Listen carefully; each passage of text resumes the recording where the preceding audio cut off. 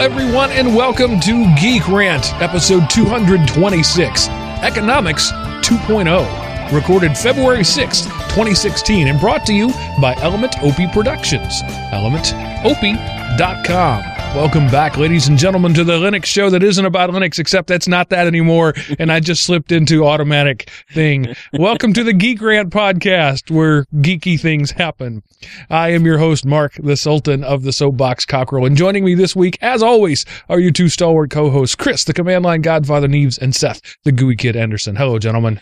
Hello, everyone out there in Internet Land. I hope you're having one heck of a weekend. And welcome, everyone. We're recording early because we want to watch the Super Bowl. Indeed. Definitely. So I'll just let that be a little nostalgia there for, I'm not even going to edit that. I fight that urge every week, and because, you know, my circadian rhythms are a bit off, we're recording the wrong night, I couldn't stop it. So that's all right, Mark. It's all good. So a quick rant before we move on with the topic of the. So this week we're going to be talking sort of an introduction to Bitcoin, Seth's experiments with it, and the sort of the fact that the barter system is making a return. It never really went away, but it's now more common. Is kind of the thesis that I'm making up for what may or may not happen in the next hour. May or may not. Okay. I like how you just let that fly. Yes. But since I last spoke to all of you, I purchased my first quadcopter. I resist calling them drones, but everybody, when I say quadcopter, they go, "What does that mean?" And I say drone. They, "Oh, okay." It was a little, first, it's a toy. It was a trainer. It's about a foot across, weighs less than half a pound. And I took it out and played with it. The little batteries, if you've ever played with like the little Sima helicopters, that sort of thing, the batteries last 8 to 10 minutes, and then you have to recharge them. So I consider them like the perfect office toy. You take a 10-minute break, and then you have to go back to work because your batteries are dead. So I took it out when I first got it, played with it, liked it a lot. It's kind of cool. Only got 8 minutes out. Actually, it came with 2 batteries. So I burned through both batteries, got about 15 minutes of flight time, took it in, charged it up, went back the next day on my second battery, got it stuck in a tree. It happens. But in the process of getting it stuck in a tree, one of the rotors got stuck. And because it was hanging, it was off. It was unlevel, so the gyro was frantically trying to level it. So that rotor was stuck, that was burning and spinning, and it got so hot it actually burned out the motor and melted the plastic around it. Oh. Oops. Bye-bye, quadcopter. So I had already ordered a set of longer life batteries because I found them on elementopie.com/Amazon for about $1 a piece. So I bought some new batteries. So I would have 6 batteries, each one give me between 8 to 10 minutes. So I got about an hour of flight time. So since they were already on their way, I'd already spent the money on it. I couldn't just let it go at that. So I went looking for replacement motors. And I don't know anything about these things. There may be a serial number somewhere. I couldn't find one on it. So I took the thing apart. I pulled the motor out. I measured it with a ruler, and it was about yay by yay. So I typed in those measurements into the everything store and found motors they were 4 for $7. So, all right. So I ordered those. They came Friday. I put it in, the new motor in. You know, I've soldered stuff. It was not a big deal. But the new motor was a little too small. Didn't quite fit in the hole. So being, you know, the redneck that I am, I wrapped it with tape so that it would fit in the thing. You know, I expanded the diameter. Now, but Mark, I just got to say, Yeah. unless you use duct tape, you can't claim to be a redneck.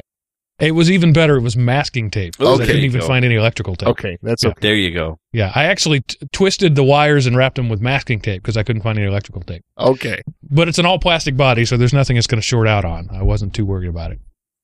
I always have electrical tape, but my kids like to play with the stuff. So anyway, so it wasn't quite lining up. I took it out to flight. It flew, but the gear was spinning because it was too small. It wasn't quite matching up with the gear. So I brought it back in. That was this morning. I took it out and brought it back in, and you know, did the high-tech thing of wadding up a piece of paper and stuffing it in the motor casing so that it pushed it up against the cog a little better.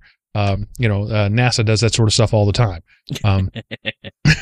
So we put it back together, took it back out. I still had 3 batteries left worth of charge, and it was flying, and it was great. It was doing a great job. And so I got a little cocky, and I took it up really high, like about 100 feet up. I could just sort of barely see it. And up there, it caught a wind gust that pushed it off course. So as I was trying to correct it, the course correction, it literally flew between me and the sun. So now I'm staring directly at the sun. I have no line of sight of the vehicle at all. Whoops. I'm trying literally blindly to course correct it, at which point it continues to go up out of range of the remote.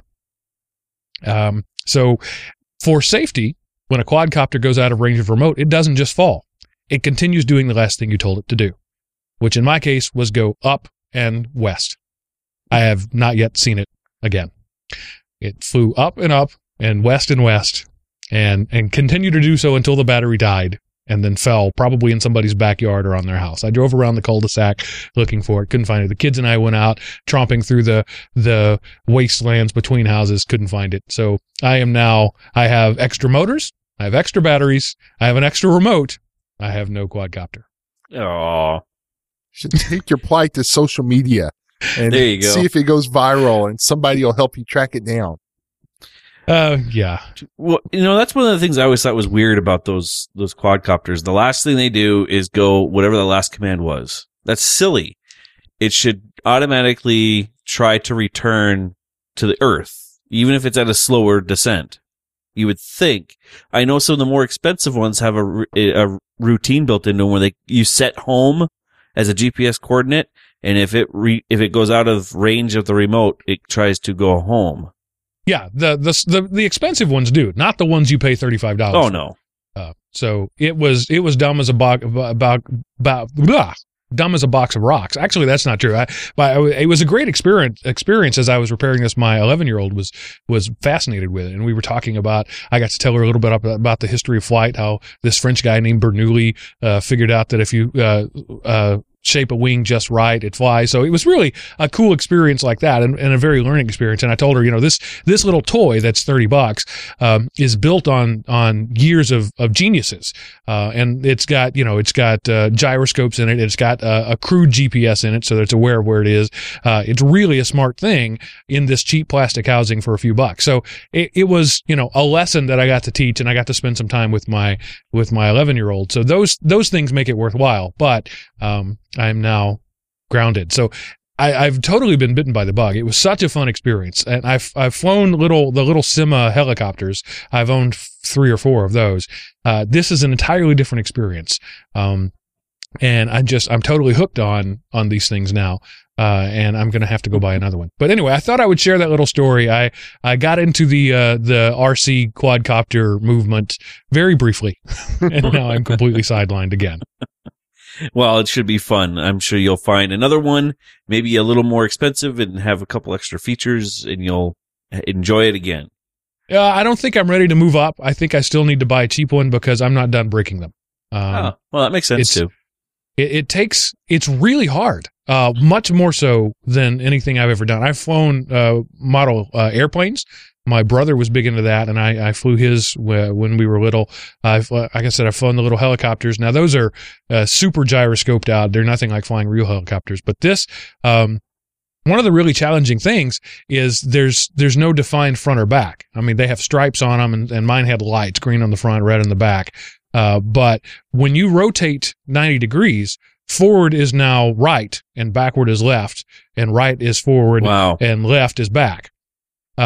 And so the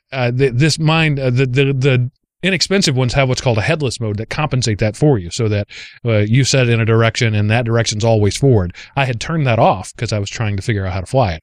So that complicated the fact that once I lost sight of it and it got twisted in the wind or whatever, I literally had no idea which direction it was going.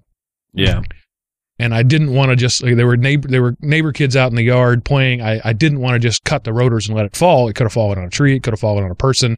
So I was desperately trying to recover it and bring it back to me, and failed.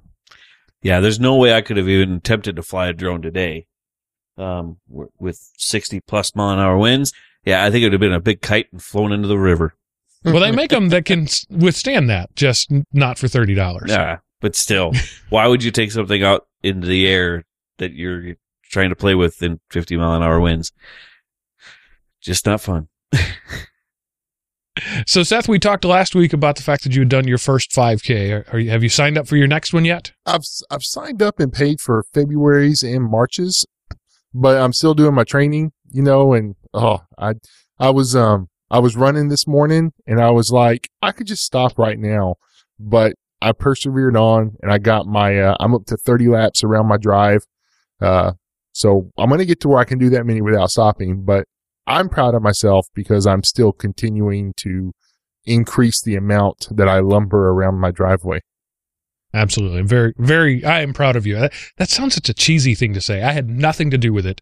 There's no reason for me to be proud, but I'm cheering you on. I'm feeling good on your behalf. There you Well, go. I appreciate that. You're being his cheerleader. Yeah, and I've come up, because my driveway's kind of small, and I would lose count if I tried to, because you'll think I'm on lap 5, squirrel. Wait, 10, where was I at? So I get a pocket full of quarters. I count out how many laps am I going to run today? So I put that many quarters in my pocket and I put a bucket up, and as I run by, I drop one in the bucket, and when I get down to 0, I've done the amount of running I wanted to do. Nice. That's a good idea. That's a very good way of doing it. Because I tried like Runkeeper, but it's too small of a distance for Runkeeper to accurately determine how far I've ran. And this way, like I say, I can be listening to my podcast or whatever I'm doing while I'm running, or just have silence and then, chuck a quarter in there. And then when I get to the end, I'm done. So you don't necessarily have to have a smartphone to actually get out and run. You can there's other ways to do things besides these newfangled devices everybody has. I'm sorry. I don't understand what you're saying. I don't. Yeah. Smartphone. Well, yeah, I think that's kind of mandatory equipment nowadays, isn't it? I mean, I don't walk 10 steps without a smartphone at my side.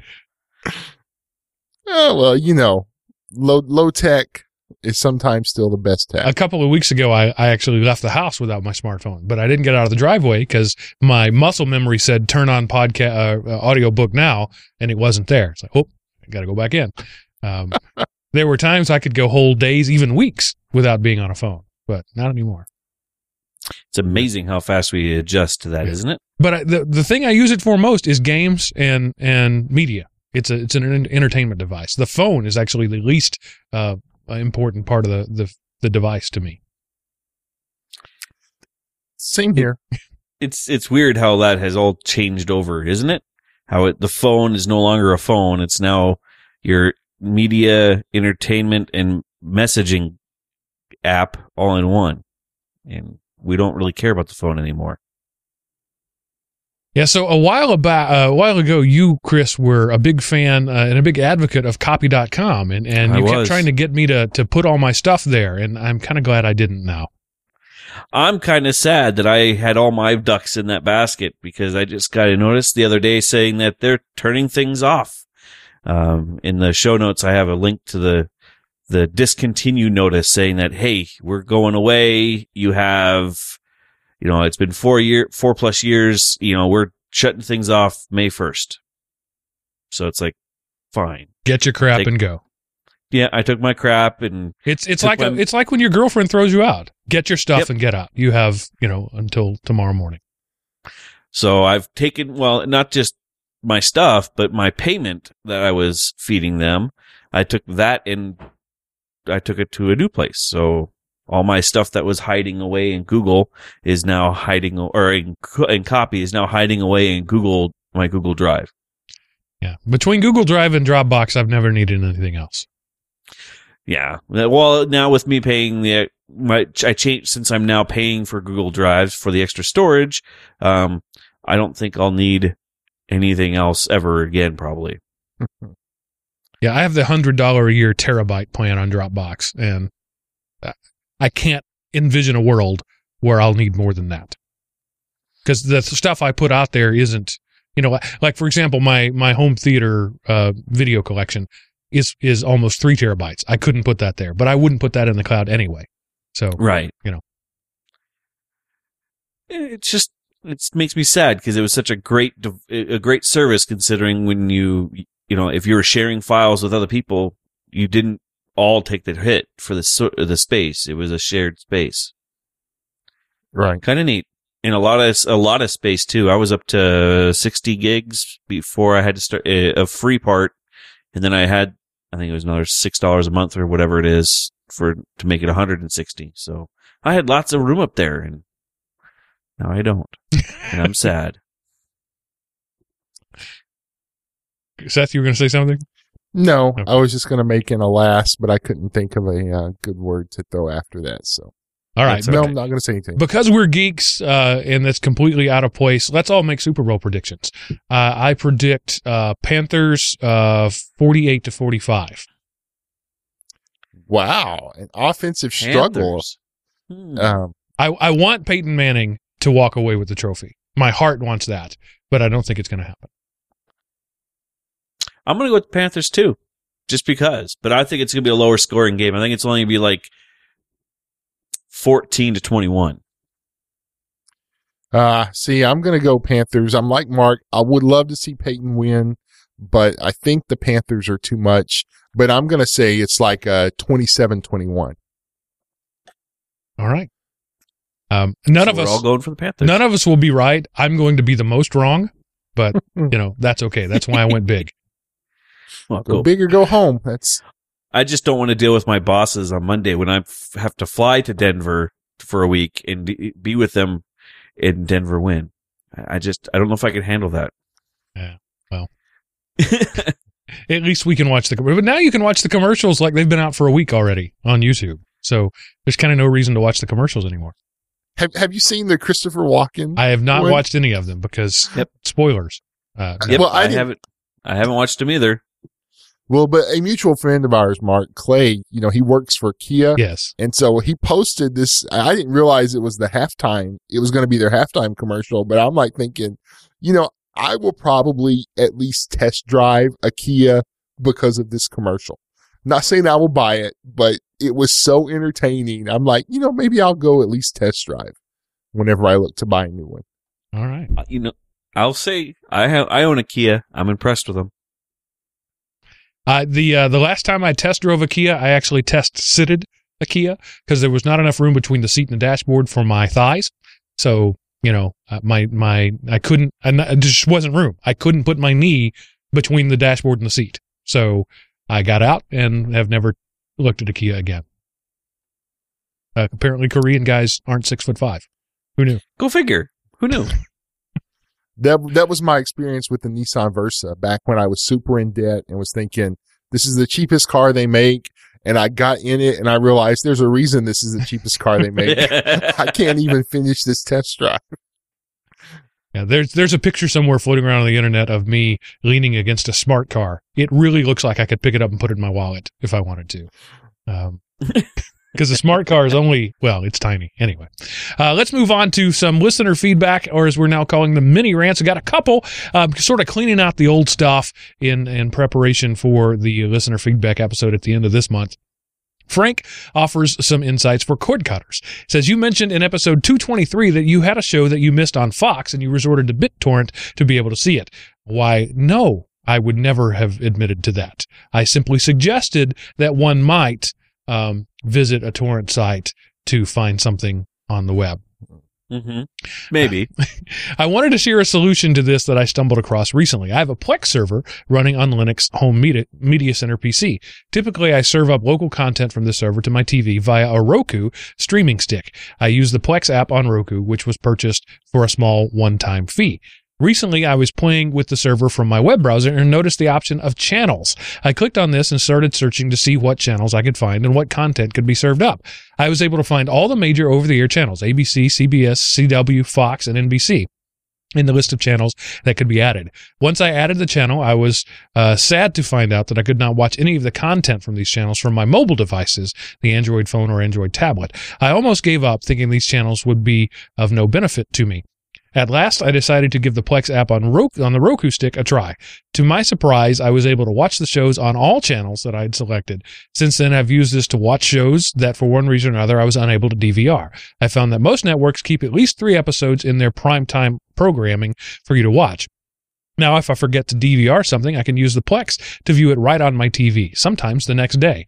As a bonus, so far, all the shows I've watched in this method have been commercial free. Not sure how long this function will be there, but it has very quickly become a quick and convenient for me. Hopefully this may work out for you and others. Thank you for the amazing show that you produce, and keep up the good work. Frank in Arkansas. Yeah. Well, thanks, Frank. Yeah, I think that function will be there for quite a while because, like, for example, CBS is trying to do their own, like, Netflixy type thing, but the last few episodes of their current series you can find by going to their website. So, but like if you want to go back more than like 5 or 6, it'll say, would you like to try a week free of our all access pass? And I'm like, no, thank you. But you can do, the last few are there. So that's probably how the Roku is able, and the Plex server is able to get them. Yeah, the promise of TV in one place, Hulu was going to bring us that, and they have failed. So now everything's going to be in its own app. And so, just like you went to the Channel 5 to get the Fox, you now will go to the Fox app. So whatever you think, you'll have a different app for everything. It's the same as a channel. That's suboptimal. I wish it didn't have to be that way, but I understand it, and that's probably how it's going to be. I think in the next few years, everything will be available on the app, including live stuff. There's just some contract stuff that again, the technology has outgrown the law, and I think we need to let the law to catch up. And probably in the next 5 years, that problem will go away, and you'll be able to watch whatever you want on whatever device you want, within reason, whenever you want. See, I don't think it's the law.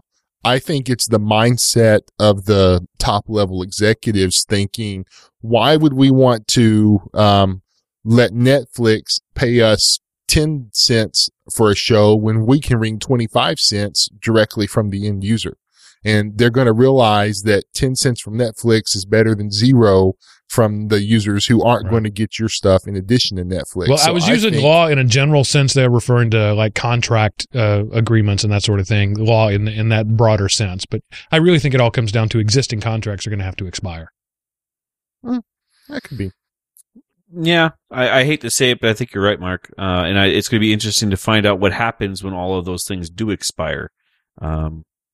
I mean, NFL, they signed a new contract, collective bargaining agreement and stuff just a couple years ago, and totally dumped on streaming. It surprised me. It really did. With MLB and NHL all taking that route, NFL decided, nope, we're broadcast. That's where our bread is buttered. But now, primetime games are available by third parties, so even they're loosening up on it. So I kind of think it's going to be as the NFL goes, so goes everyone.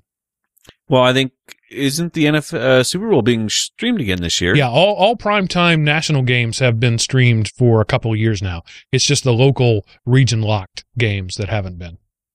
Yep. Unless you happen to have a plugin called Sports Devil on your Kodi implementation. Just saying. If you might be interested in that. I've heard that some people have been able to watch out-of-market games using such an app. But you would have no first-hand experience of said. I can neither confirm nor deny that I myself have ever used this method. Simply that the Sports Devil plugin is a thing that works for XBMC or Kodi or RaspBMC, and may or may not be used to stream questionably legal content. Cool. I might have a reason for Raspberry Pi then. Okay, moving on. David calls me out on Star Wars Episode 7. Hey guys, like the new show has started off strong, and I'm happy to say it's exactly like EDL, but with a new title, which I know is exactly what you guys were aiming for. However, I have to call Mark out on something. Mark, I'm sorry. I like you. I like most of your opinions, but there's just something we can't agree on. Star Wars Episode 7 is only decent. It's shot well, it's beautiful, but it's literally a retelling of Episode 4. You acknowledge this. I understand, but I think one of us is misunderstanding something. You say that 7 is a love letter to your childhood. Basically, it's supposed to be a parallel of episode 4. And no, it's not. It's supposed to be a continuation of the series, and it's hard to see that when I've already seen the exact same movie with more love put into it than this one. All through the movie, I was struck by one thing. It was missing something. There was the text crawl, there was the music, there were the wipes, the lore sort of made an appearance, but the love was missing from it. As terrible as George Lucas is at telling long, cohesive story, he's great with concepts, he just can't flesh them out to save his life. The prequels are better movies than episode 7. Them's fighting words, boy. With the same amount, if not more, references to the original trilogy. And the reason why is because George had the passion to make them. He wanted to see them through and see them done the way he saw it. And episode 7, I just felt like it was done in a spirit of, well, everybody's wanting a new one, so better just pop it out. I do enjoy one quote, though. Quote, there are a number of callbacks and even direct rip-offs from the originals, where in any other movie I would attack those as being derivative and unimaginative, end quote. Oh, Mark. Whatever shall we do with you? All right, I'm done attacking Mark. One last question before I go. When's the next episode of Sound and Fury? I need more science and tech information in my life. Have a good week, guys. David. So this one's been hanging out in my inbox for a while. We just passed the 2-month time frame of Star Wars Episode 7, so I felt like this minor spoiler was safe. But I'm sure I'm going to get email about that. What do you mean it's a copy of episode? Yes, it is beat for beat. If you watch the two side by side, you could tell it's a retelling of that story, but it's more of a history repeats itself sort of thing, which I like. I like that. I'm sorry, David. We're just going to have to disagree on that. I think it is a far superior movie to either of the any of the 3 prequels. And the third of the 3 prequels was the best of them, but it's still not as good as any of the other movies in the franchise. And you know what made the third one the best? It had the least amount of Jar Jar Binks of any of the prequels. So any movie, David, when you said the prequels were better, I mean, was Jar Jar Binks so bad to you that it just refused to implant upon your memory? There's no way that would be better. So, but I do agree with you that I did feel like something was missing. So, but yeah, no, they weren't better. And this one was fun to watch, and it really makes me want to see the next one. Yeah, I'm already on record on mine. I wasn't very happy with it, but we'll see what the next one goes, and hopefully my love for Star Wars will be rekindled in the next one, but, I'm not holding my breath. There was no mention of midichlorians and no Jar Jar. That's a win. Yep. I'll agree with the Jar Jar. I'll agree with the midichlorians, but Jar Jar I actually thought was kind of funny when I started looking at it from that other thought process that I brought up before. Yes, that he's the most evil creature in the world. And there's some evidence to think that Lucas may have wanted to go that route, but the backlash was so terrible. There is one... I don't know where it is anymore, but there was a post on the internet where they wrote like how Jar Jar Binks was brought up on war crime charges because, he's the one who instigated the vote that brought Palpatine to power. And even though he was led into it, but it was just this, and it was one of those things, it was written as like a news story. It wasn't written to be funny, but it was hilarious to read, and it made the prequels worthwhile of sitting through Jar Jar Binks so I could laugh at the absurd awesomeness of that story. So, just, I don't know, maybe do a Google search for Jar Jar Binks, brought up on war crimes or something, and see if you can find that post. It makes the prequels better. It really does. And I just got to say one last thing, David, and then we'll leave this go. I didn't feel the love in the prequels. I just didn't. I felt the cash register ringing. I felt, okay, we need cute characters that will make good toys. We need more robots because those are good toys. We need more vehicles because those are good toys. I heard nothing but cross-merchandise cash register tones. I didn't feel any love in those movies at all. I mean, Star Wars is known for wooden performances out of good actors, and that's partly Lucas's processes. I read in a book recently that I talked about on the show, How Star Wars Conquered the Universe. In the particularly 2 and 3, the actors would get their scripts the morning they were shooting. They would shoot alone or with 1 or 2 people on a green screen set, and then the scripts would be taken back away from them because he was so afraid of things getting out. So they didn't have a chance to live with the story. They didn't have a chance to practice. They didn't have a chance to develop their characters in any way. They were literally just reading lines or reciting lines. So that explains how some good actresses and actors, Samuel L. Jackson, Natalie Portman, how these really good people could turn in such terrible performances.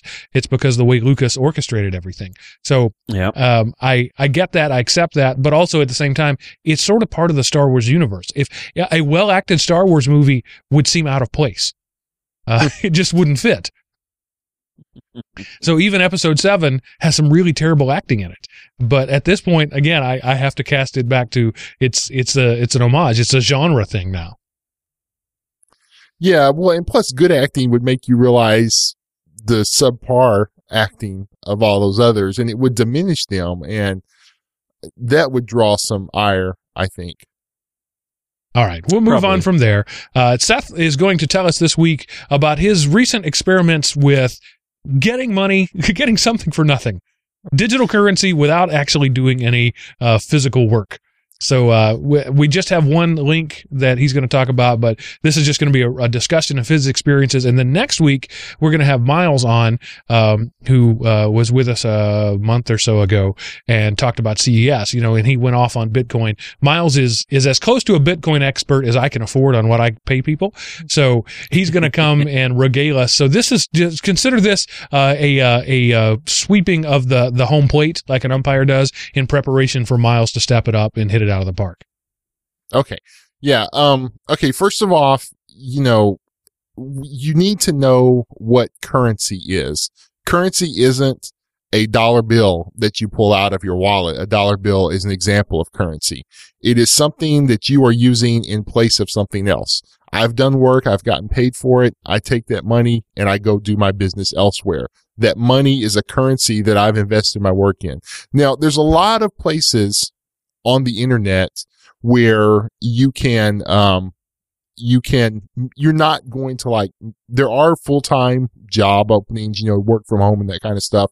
But there's a lot of, there's apps you can get on your smartphone that if you have them on while you're watching TV, they record what you want, and advertisers like that, and you can make a little bit of money. You're not going to make much, maybe $10, $20 a year in gift cards or something like that.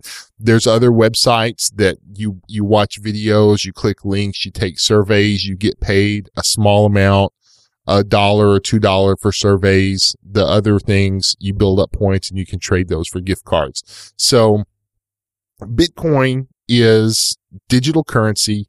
There is no actual coin that you can get. There are companies that make this coin, but it's basically just has a address imprinted on it. So anyway, this only exists digitally. So if you lose your digital wallet because you forgot your password, or you forgot what website you registered it under, or what email address you used, then that money's gone. You can't get it back. It's not FDIC insured. So it's not like money I put in a bank. If something happens to that bank, the government has backed my money. This is only worth what other people say it's worth. So the first thing I did was I went and I created a Bitcoin wallet. It's a digital thing where, you accumulate and you hold Bitcoins and you can conduct transactions from there. There's lots of different sites that can do this. Some of which are better than others. Like everything else on the internet, you have to do your homework, because there are legitimate sites out there and there are scam sites out there, and there's some that are trying to be legitimate, but they might not make it because they didn't have the infrastructure in place.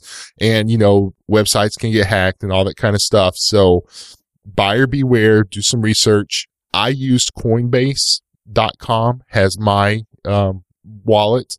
Yep. And it turns out that it's really pretty cool. If you go to our forums link, I put a document together, says Bitcoin referral list. And these are all the things you can do. And, if you use these links, it takes you to the same website that you could go to without the link. But if you transact there, it basically gives me a little referral fee. And this is no different than a bank will give you a toaster or a $20 bill if you refer somebody and they open up an account with a minimum balance. So that's the same type of thing. So I am in the process of linking a real life bank account with Coinbase. There's two different ways you can do it. Way number one is to input your information in Coinbase and they can authenticate immediately. And, I'm Tenfold Advisor guy, so I said, no, thank you. Option number two is they make 2 tiny deposits that total less than $1. Then once those deposits are made, I go and verify them, and then I can use that account on Coinbase to convert US dollars into Bitcoin. So I'm in the process of waiting on them to make deposits. So I don't know how that will work yet, but that is my goal. So can you have it go straight to some other thing like PayPal or something, or does it have to be a bank? Coinbase has to be a bank. There are other ones out there that you can do PayPal. Some of them have an option for credit cards. Coinbase has like a fallback. You can use a credit card as a secondary thing. But so yes, they are out there. I just chose Coinbase and Coinbase doesn't have that, but there are ones that do. See, I'm a Coinbase user too, and I have mine already linked, and it worked. It was pretty much just like how PayPal does links your bank account through PayPal. The same type of transaction happens with Coinbase or with Bitcoin, or no, Coinbase. Blah. And it was pretty painless. And I've actually done some transactions where I've traded some US dollars for some Bitcoins. I still don't have a coin yet. I have fractions of them. But yeah, so far it's been a pretty easy base of getting or of purchasing fractions of a Bitcoin. I have yet to go to use some of that money yet on the site, but it does seem to work pretty slick, at least for changing US dollars to Bitcoin. Have you gone the other way, Bitcoin to US dollars? I have not yet. No, there hasn't been enough. I don't have enough really to make the value, the transaction to be really worth it for me right now. And the Bitcoin hasn't either increased or decreased enough to, I think I'm ahead right now in the exchange, but you know how fast that can change. Right. Okay. So, the next thing I want to talk about is how you can get Bitcoins without spending money. You do have to spend your time. And these are called faucet websites. Think of like a faucet that drips. If you stand there long enough, you can get things. And there are literally hundreds of faucets out there. There's 2 different ways that faucets operate. Number one, they will hold your money until you accrue a big enough balance. Like, I use these couple that if you get a total of 20,000 Satoshis, and a Satoshi is 1/100 millionth of a Bitcoin. So it's the smallest unit of Bitcoin measurement. And there's transaction fees if you go from site to site with Bitcoin. And so if the transaction fee is, say, 10 Satoshis and the Bitcoin factory or the faucet gives you 11, then the transaction fee makes it all but worthless. So, this one site I use, and there's links on this. It's called Paid Books, and it's basically every 10 minutes you can turn a page and get so much. If you reach their minimum threshold, they pay out on Tuesdays. And you can just accrue, and it monitors by your email address or by your paid Bitcoin wallet. And once you get that threshold, then it will pay to you. The other way is they use a micro payment site. There are 2 of these that I've used. One is called Paytoshi and the other is called Faucetbox. So you go to a website, and I'll just look on the thing, getbitcoins.xyz. So, and if, again, this link, I have a referral. If you click on this referral, it takes you to the same thing, and you put in your wallet. You do a little CAPTCHA that proves you're not a computer. And I would say click on a video or click on a link on these because that's how they get money to refill the faucets. And so anyway, this will put some Satoshis in your Paytoshi account. And then once your Paytoshi account gets to a high enough balance, it will then pay your wallet. So, it kind of aggregates all these little tiny pieces until it gets to a big enough piece to justify sending it to your wallet. So Paytoshi is one of those and Faucetbox is the other. And if you go like say 8 hours a day and you do nothing, but you click on these things and you put in your wallet and you do the CAPTCHA and you click on a link to help refill the site, you can make maybe $1. So I would not suggest that somebody, you're not going to get rich, quitting your job and going to these faucets, but you do it a little bit. It kind of gets you used to the thing. I built over the course of a week and a half about $3.50, somewhere in there. Part of it, I'm waiting for all the money to come in. And then once you have those, then, you can do whatever you want with them. You can just kind of sit there and look at them, or you can do things. So the next thing I did, and again, this is given for entertainment and educational value only. This is not I'm not recommending this. Don't scrape every penny you have, convert it to Bitcoins and do this. I did this with money I made by clicking on faucets, and I have decided there's an amount of money that if I lose it, I'm okay with. I'm going to invest that and do these. But these are websites that think of it as the stock market for Bitcoin. You can buy a stock. It could go up 100% today and it could be worthless tomorrow. That's the same thing on these. And if you look, I just go to our website, click in the forums, look at my things so you can see what I'm talking about. The first one listed in this little section is forexparadise.biz. The last two are bithourly.net and coin-face.com. And again, if you click on the links I provide and you decide you want to take a little bit of your play money that if you lose it, you're not going to be mad, and you invest, then you get paid extra you get paid extra. So you're like investing. So, I did bithourly.net and coinface.com. Those were just the first two I found. Now in the show notes, I have a website, allhypmonitors.com, that will kind of tell you the reputation of these. And it come to find out these two that I found on my own have some of the lowest reputation on the industry. So it could just be because they're new and they don't have the reputation yet, or it could be that once they get enough in their system, they're going to close up their shop. And if I lose the $1 I have invested in them, hey, I lost $1. It's nothing big. The top two here, they have a good metric. Like this website thinks they're good. They've paid out. They have a history of doing that. And again, if you click on the link that I provided, you get the same amount, but it just kind of gives me a little referral bonus. And again, you don't have to do that, and don't raid your 401k and go invest in Bitcoin.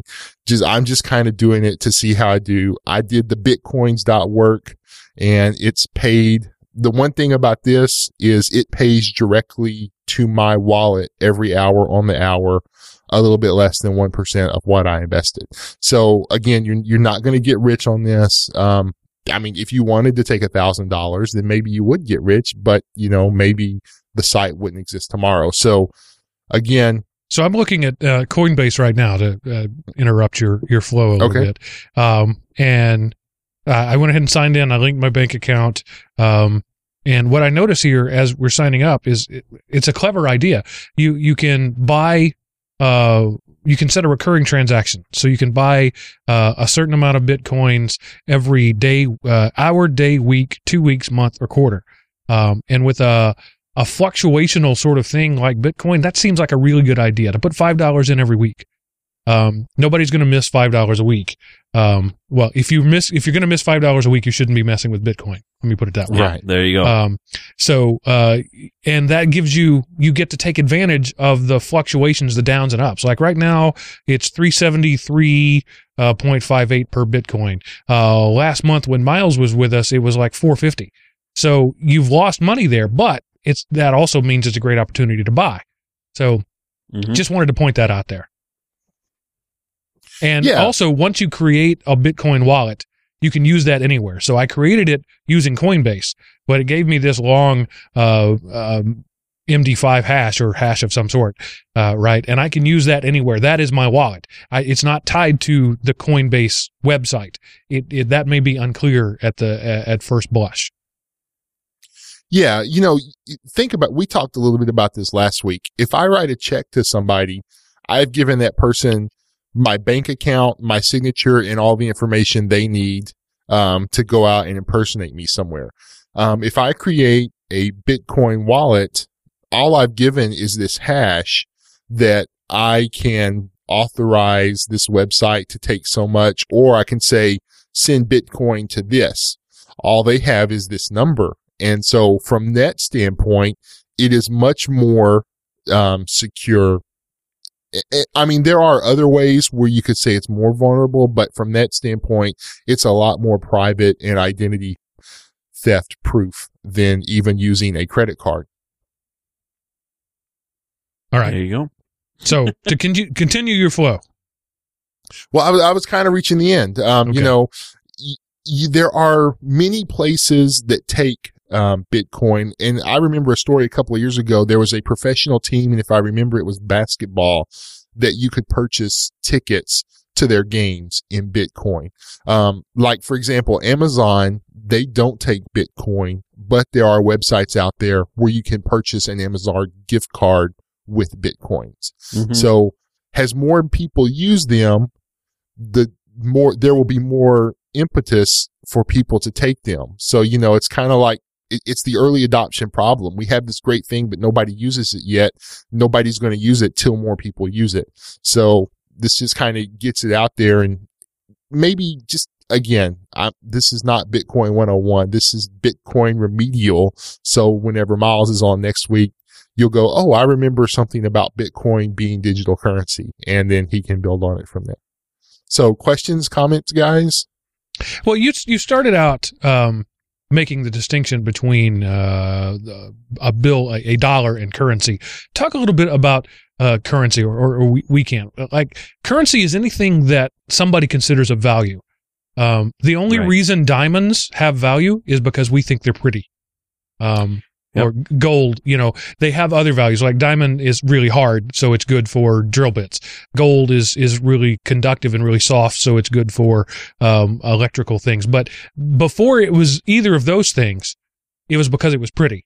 Iron pyrite is also pretty, fool's gold. But gold is not pretty because you can't work with iron pyrite. So it's the secondary characteristics of gold that made it valuable. It's malleable. You can easily mold it into, rings and jewelry or whatever. So iron pyrite is as pretty as gold, prettier, actually, I think. But it's hard to make a ring out of. So if you want to wear something pretty, it's important that you be able to make a ring out of it. Right. Wampum, right? Beads, wooden beads at one point was currency. Pearl, mother of pearl, the inside of an oyster shell at some point was currency. And it really all comes down to utilitarian second, pretty first. And then at some point down the line, we realized as a society, and all societies sort of made this realization independently, that it's difficult, tedious, and dangerous to carry the thing that's of value with you. So you'll carry a voucher, a marker of some sort that represents the thing of value. Hence the reason we have dollars. Right. Right. And in the case of a dollar, that is backed by the strength of the United States government. Originally, it was this dollar equals this much gold. Right. So you used to carry gold dollars and silver dollars. That's what that meant. So an amount of gold and an amount of silver equal to $1. Those are heavy. and those are cumbersome. And you get hit one of those with a bag of one of those in a fight, it'll break your jaw. So they got turned into paper currency. But it was backed by, at any point, I could take this dollar, this piece of paper, and get an amount of gold by it. And that was the case in the U.S. up until the 70s. And now it's just based on good feelings. Right. The underlying strength of the United States economy is what provides value to the paper we carry. And, you think about that. I work for, when I had a job, I worked for a paycheck. And so I put in my effort at this job. Now, this job doesn't provide me, they didn't pay me in clothes, in food, in a covering over my head. They paid me with money. And then I took that money, which that money was a representation of work I've already done. And then I go over here to a store that sells things that it's like, hey, if you want to have a shirt that's the equivalent of 1 hour's worth of work, or, Nike Air Jordans are the equivalent of 10 hours worth of work, Walmart no-name brands are the equivalent of 5 cents, 5 minutes worth of work, and they fall apart just as fast. So I'm carrying that currency. And again, whether that currency is the actual money in my pocket or the amount in my checkbook or debit card or credit card, I did work somewhere, or somebody did work and gave me the money. I had the benefit of work that I am then trading for goods and services. And so the great thing about Bitcoin is, I can acquire Bitcoin. Mark said something for nothing. I didn't have to spend money, but I put the time in to do this, or I can spend money representing time I've put in at work and get these and do other things with them. So the bad thing about Bitcoin is it could go belly up tomorrow because there's no guarantee of anybody backing it and saying that I guarantee this Bitcoin is at the very least going to be good for a can of tuna fish. It's not backed by a government anywhere. And so that's one of the reasons that people are afraid of it. But it's also one of the reasons that people like it is because I can get something with a Bitcoin from somebody in, say, China or Russia, and I don't have to pay the transaction fee to convert my money to their money. I can just do it in Bitcoin. And therefore, it's a way to I don't see Bitcoin being the only currency, but I see it having a place as an additional currency. Like there's dollars, there's euros, there's, rubles, pesos, wons, yens, all those. Then there'll also be Bitcoin. Mm-hmm. Bitcoin has actually shown up in movies too, where it's the de facto standard for payments. I'm trying to remember the movie off the top of my head, but it's not coming up. But I noticed it in the movie as a trope, and I was like, wow, has Bitcoin got to the point now where it's okay to put it in movies too? There was a short-lived TV series called Almost Human that I liked, which meant that it was going to die. And the Bitcoin was the currency of that future imagined there. So it is known by people. To go back to what Seth was talking about, the value of it, the Bitcoin right now is worth less. It's only worth what you're willing to pay for it. But the same is true for the US dollar in many ways. But I don't know. I'm not an expert. I don't know how many currencies, or if there are currencies in the world that are actually backed by value. But even when the U.S. was on the gold standard or the silver standard, silver was only valuable because we said it was. When you look at it, when you break it down to the barest essence, there is nothing that actually has intrinsic value except food and water and shelter. Mm-hmm. Work in itself has no intrinsic value, because if you spend all your time digging a hole and I don't need a hole dug, I might actually call the police on you for digging a hole in my flower garden. So you can't say work has intrinsic value. And the way to make Bitcoins worth more is actually to use them. If you're like, I'm going to corner the Bitcoin market, there's going to be a total of 21 million. I'm going to try to own 10 million. Well, then nobody else is going to want to do anything in Bitcoins because somebody has them all. There was a time for a large portion of history, or United States monetary history. I mean, gold was always more valuable than silver, but they were kind of at roughly the same level. And in the United States, a group of Texas millionaires, the Hunt brothers, decided we're going to corner the silver market. And they bought silver until they had a sizable percentage of the world's silver supply. And what happened was they thought this is going to go up and we're going to be worth a lot of money. But no, because these people were cornering, they're just like, fine, we just won't use silver. And the silver price plummeted and plummeted and plummeted. And I remember in middle school, just because I'm a weird geek, I remember it was news when the Hunt brothers sold off their last major silver holding.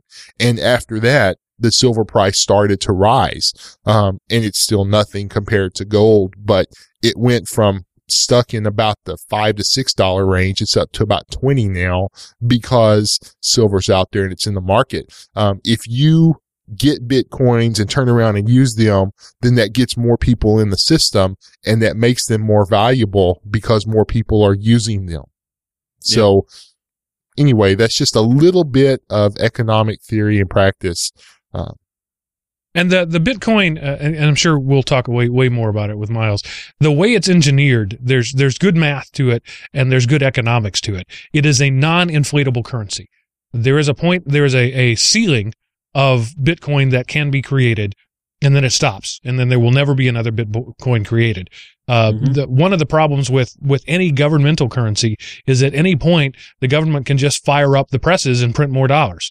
And all governments have done it. And, a couple of years ago, Greece pretty much melted down from that practice. Eventually, their own currency was worth less than the paper you would buy to wipe your butt. So you might as well use the money to do it, so Russia had the same problem too long ago. Mexico has had that problem. So once you stop tying it to something and just start printing money, money is only valuable as long as you don't realize money has no value. But once you make it apparent that money has no value, it loses its value. So the Bitcoin right now is valuable because people don't know it doesn't have value. Mm-hmm. People are speculating. Yeah. They got in early. I mean, just 5 years ago, one Bitcoin was $1. It's gone as high as 1,000, I think, close to it. Maybe it was 1,000. It was like 13 or so whenever that first crypto virus hit. And that's what kind of brought Bitcoin from the geek world and made the rest of the world aware of it. Then Bitcoins shot up in value because the only way to fix your computer was to give somebody a Bitcoin. And so therefore they became super valuable. And then the price crashed after that, but it never went back to those other levels. People realized, oh, you can use this for stuff. And so. Yeah, right now it looks like Bitcoin is valued at $375. 378 is what I'm seeing. So yeah, close to it. That's another thing. Like credit scores, it varies depending on where you look. Yep. Well, and if you watch what is the dollar in relation to the euro, or what's the price of a barrel of oil, or what's the value of the stock market, if the market's being traded, that value is never the same. It might be in a short range, but it went up a point, it went down a point. So this exact same thing is because Bitcoins can be bought and sold 24 hours a day, 7 days a week. That price is going to fluctuate 24 hours a day, 7 days a week. Usually it's going to be within a range that will kind of move up and down gradually, but there can be spikes. So, even as we've gone on, the price of Bitcoin has changed over a dozen times on the website we're looking as we've started talking about it. Yep. Well, let's hope that we're actually causing the change. People are going to buy some Bitcoins now because we're talking about it. And if you do, send some our way through the, donate link. Yes. I sometime back set up on the website where you can send me Bitcoin. And I think one person total, Miles, has ever done that. And that's cool because I thought he was cool, and then I realized that he was giving me stuff that had no value to him. Because if you bought early, right, and it's gone up, It's the win. I'm not criticizing Miles, but it's kind of the thing of if you were sitting on a diamond mine and didn't know it, and then one day somebody discovered diamonds, you did nothing. You just suddenly have value. And so people who are Bitcoin coin mining or bought early on kind of had that same windfall. It's like, oh, this thing that I put no effort into now cost a lot. So those are things that is true of any currency, because it is all a collective delusion, really. Yeah. And without currency, you're going back to the old barter system. I have something of hard value. You have something of hard value. We trade those things. And we decide among ourselves what hard value is. Craigslist is the ultimate example of modern barter. I have a boat. You have a car. I live in the desert. You live near a lake. Let's trade. And those kind of things go on all the time. The boat may be more valuable than the car, but if I live in the desert, it's of no value to me. So for eons of human development, the barter system is the way things worked. I'll trade you a goat for 2 chickens. And it was, money is a relatively recent invention, is the point I'm making. Yeah. And if you want an interesting kind of theory, Google Craigslist red paperclip. It's an awesome story. This guy took a red paperclip and his goal was, I want to trade this red paperclip for a house. Now, obviously, this red paperclip, because it's not like a gold paperclip painted, it's just a regular paperclip. So he had a job that he traveled with. And so he was like, I'm going to do this on Craigslist, but I don't want just somebody to give me a house. I want to make trades that are comparable in value. So it was like a paperclip for like a pen. And then he kind of built up. And it was just, you can read the history. And I think he ended up it was like a foreclosed on house that needed work. But at one point he had a snowmobile, and then he had like a generator, and he had a van, and he traded like the van for a year's, rent prepaid on an apartment. And then I think he was able to take that, and I think that's what he traded for the house. But he made a series of trades that were equitable. Maybe one's worth more a little bit, but again, if I've got $100 and my car ran out of gas and it's the middle of the night, well, a $10 worth of gas that somebody else paid $10 for is worth $100 to me. But he made a series of pretty equitable trades. It ended up with a house. That's bartering. I just think that's a cool story. And it shows some skill for the bartering. Yeah. Because some people just don't have bartering skills, and I hate to say it and agree with it, but I'm one of them. I can't barter to save my life usually. There was a show on for a while, I don't know if it still is, called Barter Kings, and that's what these guys did. And like one episode, they started with a power drill that was just laying around the shop and ended with an airplane, a jet. Right. And it's doable, right? And nobody along the line was cheated. They went from a drill to a jet. It was an airplane. I don't think it was a jet, but went from a drill to an airplane. And not at any point did anybody get cheated. That's the value of bartering, and, right. Chris, it's important to develop those skills, because when the zombie apocalypse comes, the good feelings about dollars aren't going to be there anymore. And you're going to need to learn how to barter. Well, it's not that I don't know how to barter. I don't barter well. So,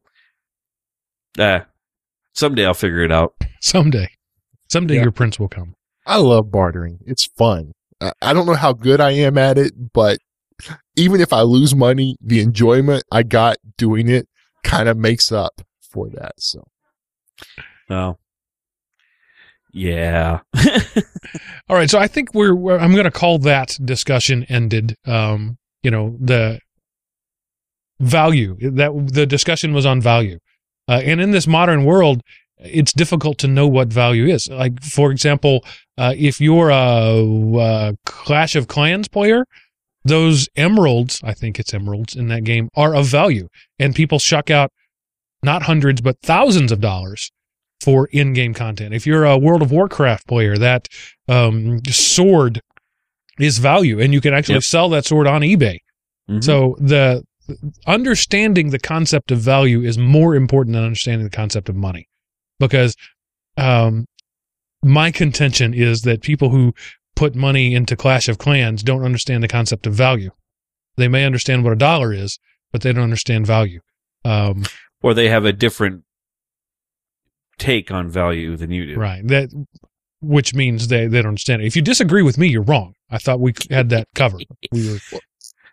Yeah, that's, I played games like that for a while, but it got to the point, you're just waiting too long to do things unless you pay.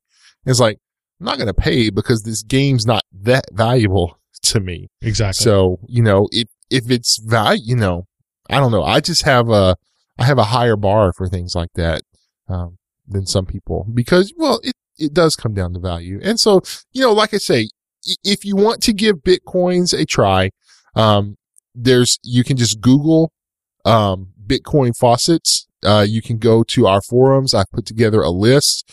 This is not an exclusive list. But and you can get enough to kind of see what the process is and kind of get a feel of, what's this Bitcoin thing about. And then if you decide you want to throw some money at it, but again, this isn't your college fund. This isn't your kid's college fund. This needs to be money that you would just like, I could go out for a pizza or I could cook something at home and take that 10 or 20 bucks and just play around in here.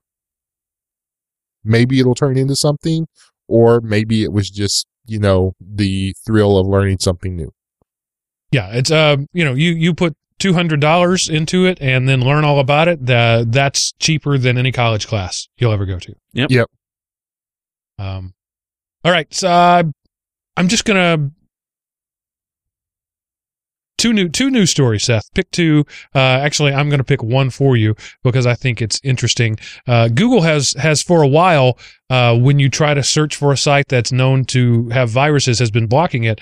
Well, now it's going one step further, and I love this. Deceptive practices are now being blocked, meaning if you go to, say, download.com and there's 57 download buttons on the page, Google will warn you before you go there, hey, this is a tricky site. Yeah. SourceForge is another one like that. And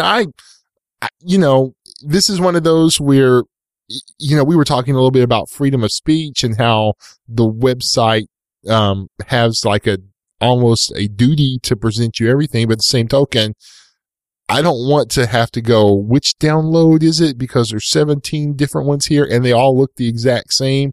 You got to go hover over. Does this result in a new page or whatever? And, so Google has taken upon themselves that they're going to start, they're not going to block you. I think, at first they're just going to warn you and say, hey, guess what? Be careful on here because there's a lot of download buttons and not all of them are legitimate. A lot of them are ads posing as a download button.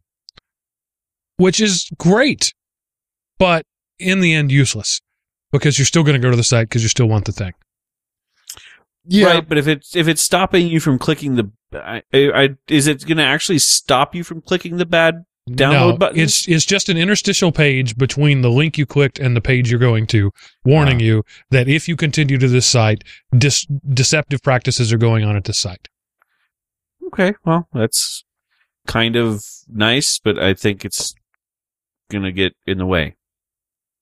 I mean, just like if I need something and I can only get it from SourceForge, who is now doing their stupid multiple download things. Actually, they backed way off on that. I'm still going to go there.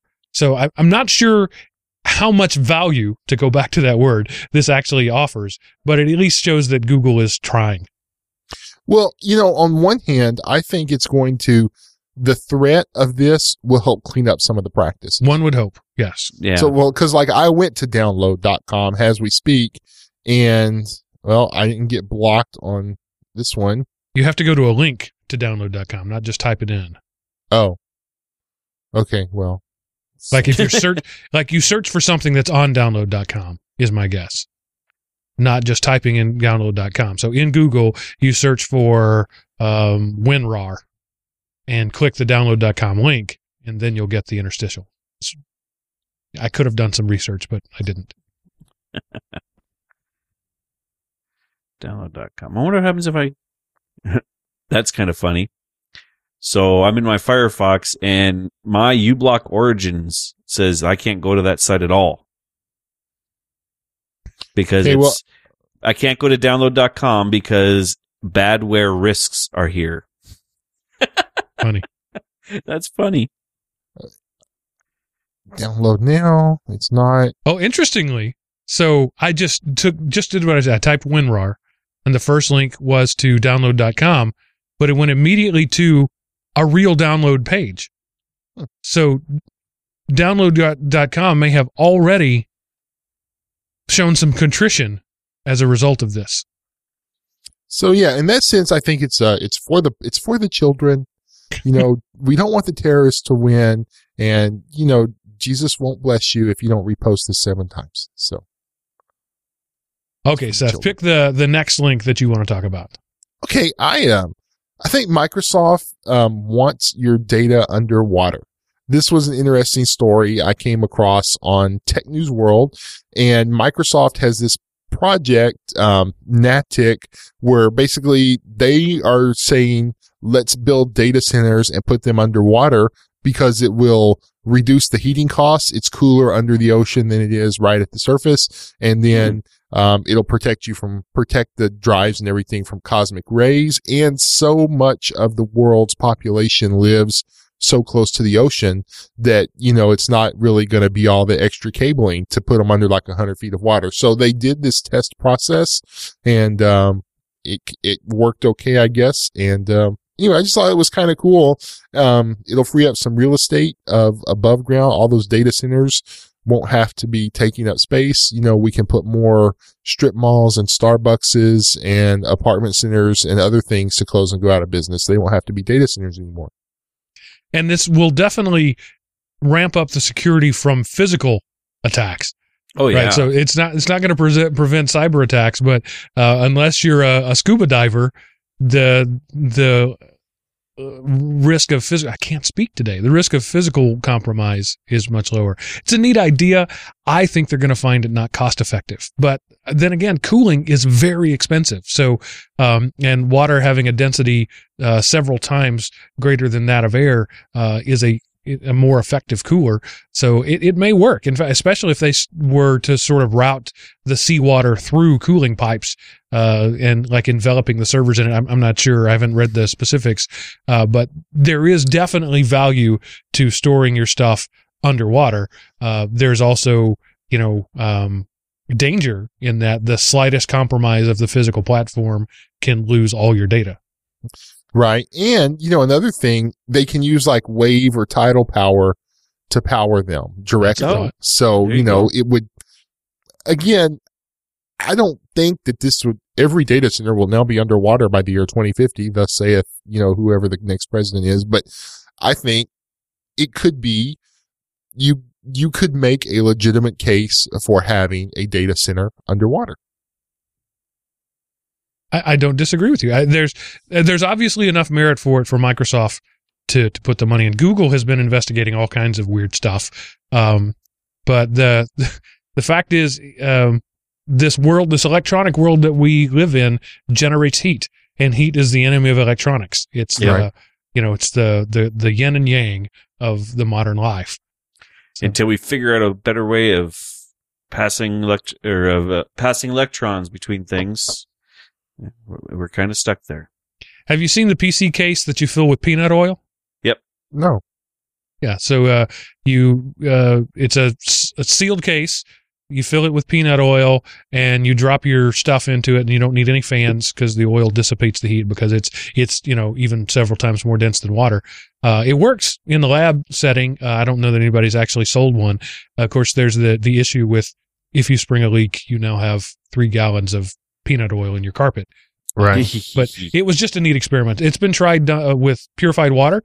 Trouble is getting water pure enough not to short out the electronics, because pure water is non-conductive. Right. But finding truly pure water is very difficult. And then there's also one, I think it was mineral oil, was another one that did it. I think it was mineral oil. It makes sense. Yeah, I've seen those a couple of times. I was like, that'd be kind of fun to build one just to do it. But man, I don't know if I could justify the cost to just say I did it. Because you couldn't have a USB port, you couldn't have any kind of hole in the box. Yep. So it limits your options considerably. No, you would just have to. I mean, you have to be able to like have a USB hub or something in there because you've got to be able to connect peripherals to it, like a video case or whatever. Yeah, I'm sure it was done somehow, sealing on the outside of the connectors, whatever. But anyway, just a thought. This is not a novel idea, was my point. People have been trying to figure out ways to dissipate heat for as long as we've been harnessing the electron. Yep. Pretty much.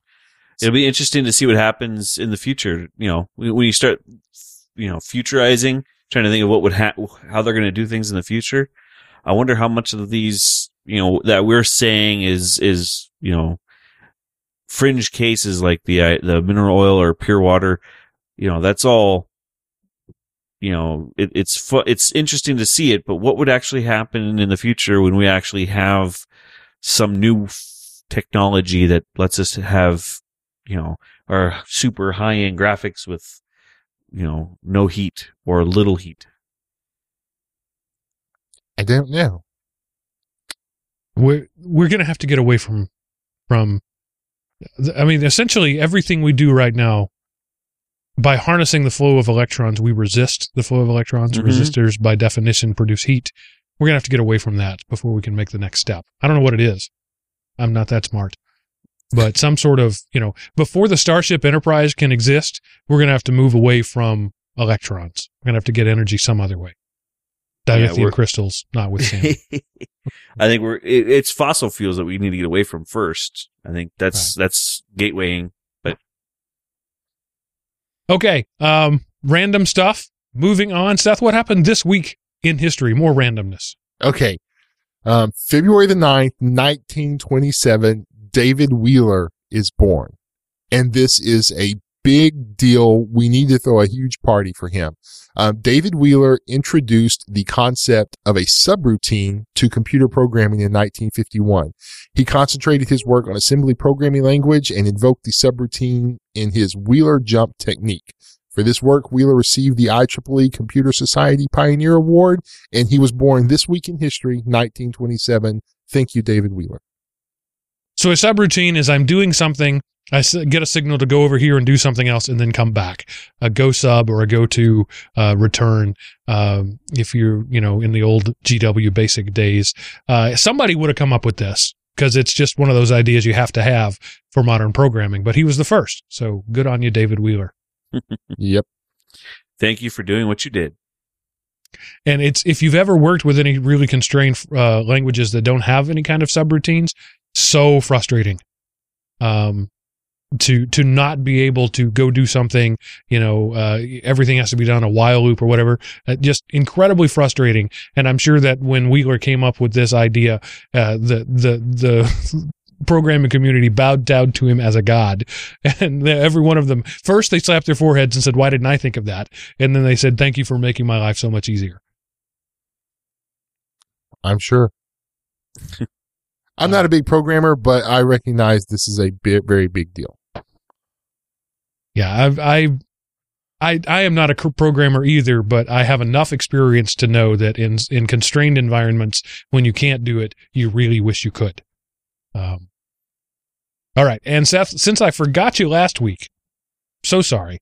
He verbally berated me for 30 minutes after we went off the air for having forgotten his show closing spectacular. So please, sir, don't beat me again. What is your show closing spectacular? What do you have to lower my productivity so that you look like a better hiring option? Okay, well, I just carried forward last week's koalastothemax.com.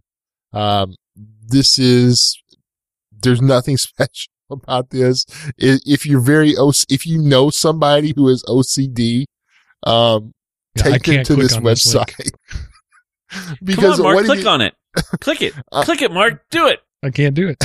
What it does is it takes you to a website that has this one huge dot in it. You click on that dot, it breaks it down into 4 smaller dots. You click on one of those and it keeps going. And whenever you get all of them done, you are looking at a pixelated koala bear. and it's not the same one. So like if you go out and come back again, it gets you a different koala picture. So anyway, that's all it is. Koalas with an S to the max.com. For your OCD, if you want somebody with OCD, if you want to get them back, just tell them to go to this link, and they will have to go in, make sure every pixel is done to the smallest thing so that they can see what it is. Well, if you're mentally broken, as am I, you can't leave a dot not the same. It's not about seeing the picture. You have to have uniformity. And as long as there's one dot that's not the same size as all the other dots, you have to do it. As I am doing right now, because I did click the dang link. So for the rest of this show, I will be dragging my cursor across this picture until I get every dot the same size. Now, last week, I didn't know any better. So I don't blame you for that one. This one was all on me because I knew better. Koalastothemax.com. I guess I have to come back later and do a show. But it's eating at me. There's this little voice in my head screaming right now, the dots aren't the same.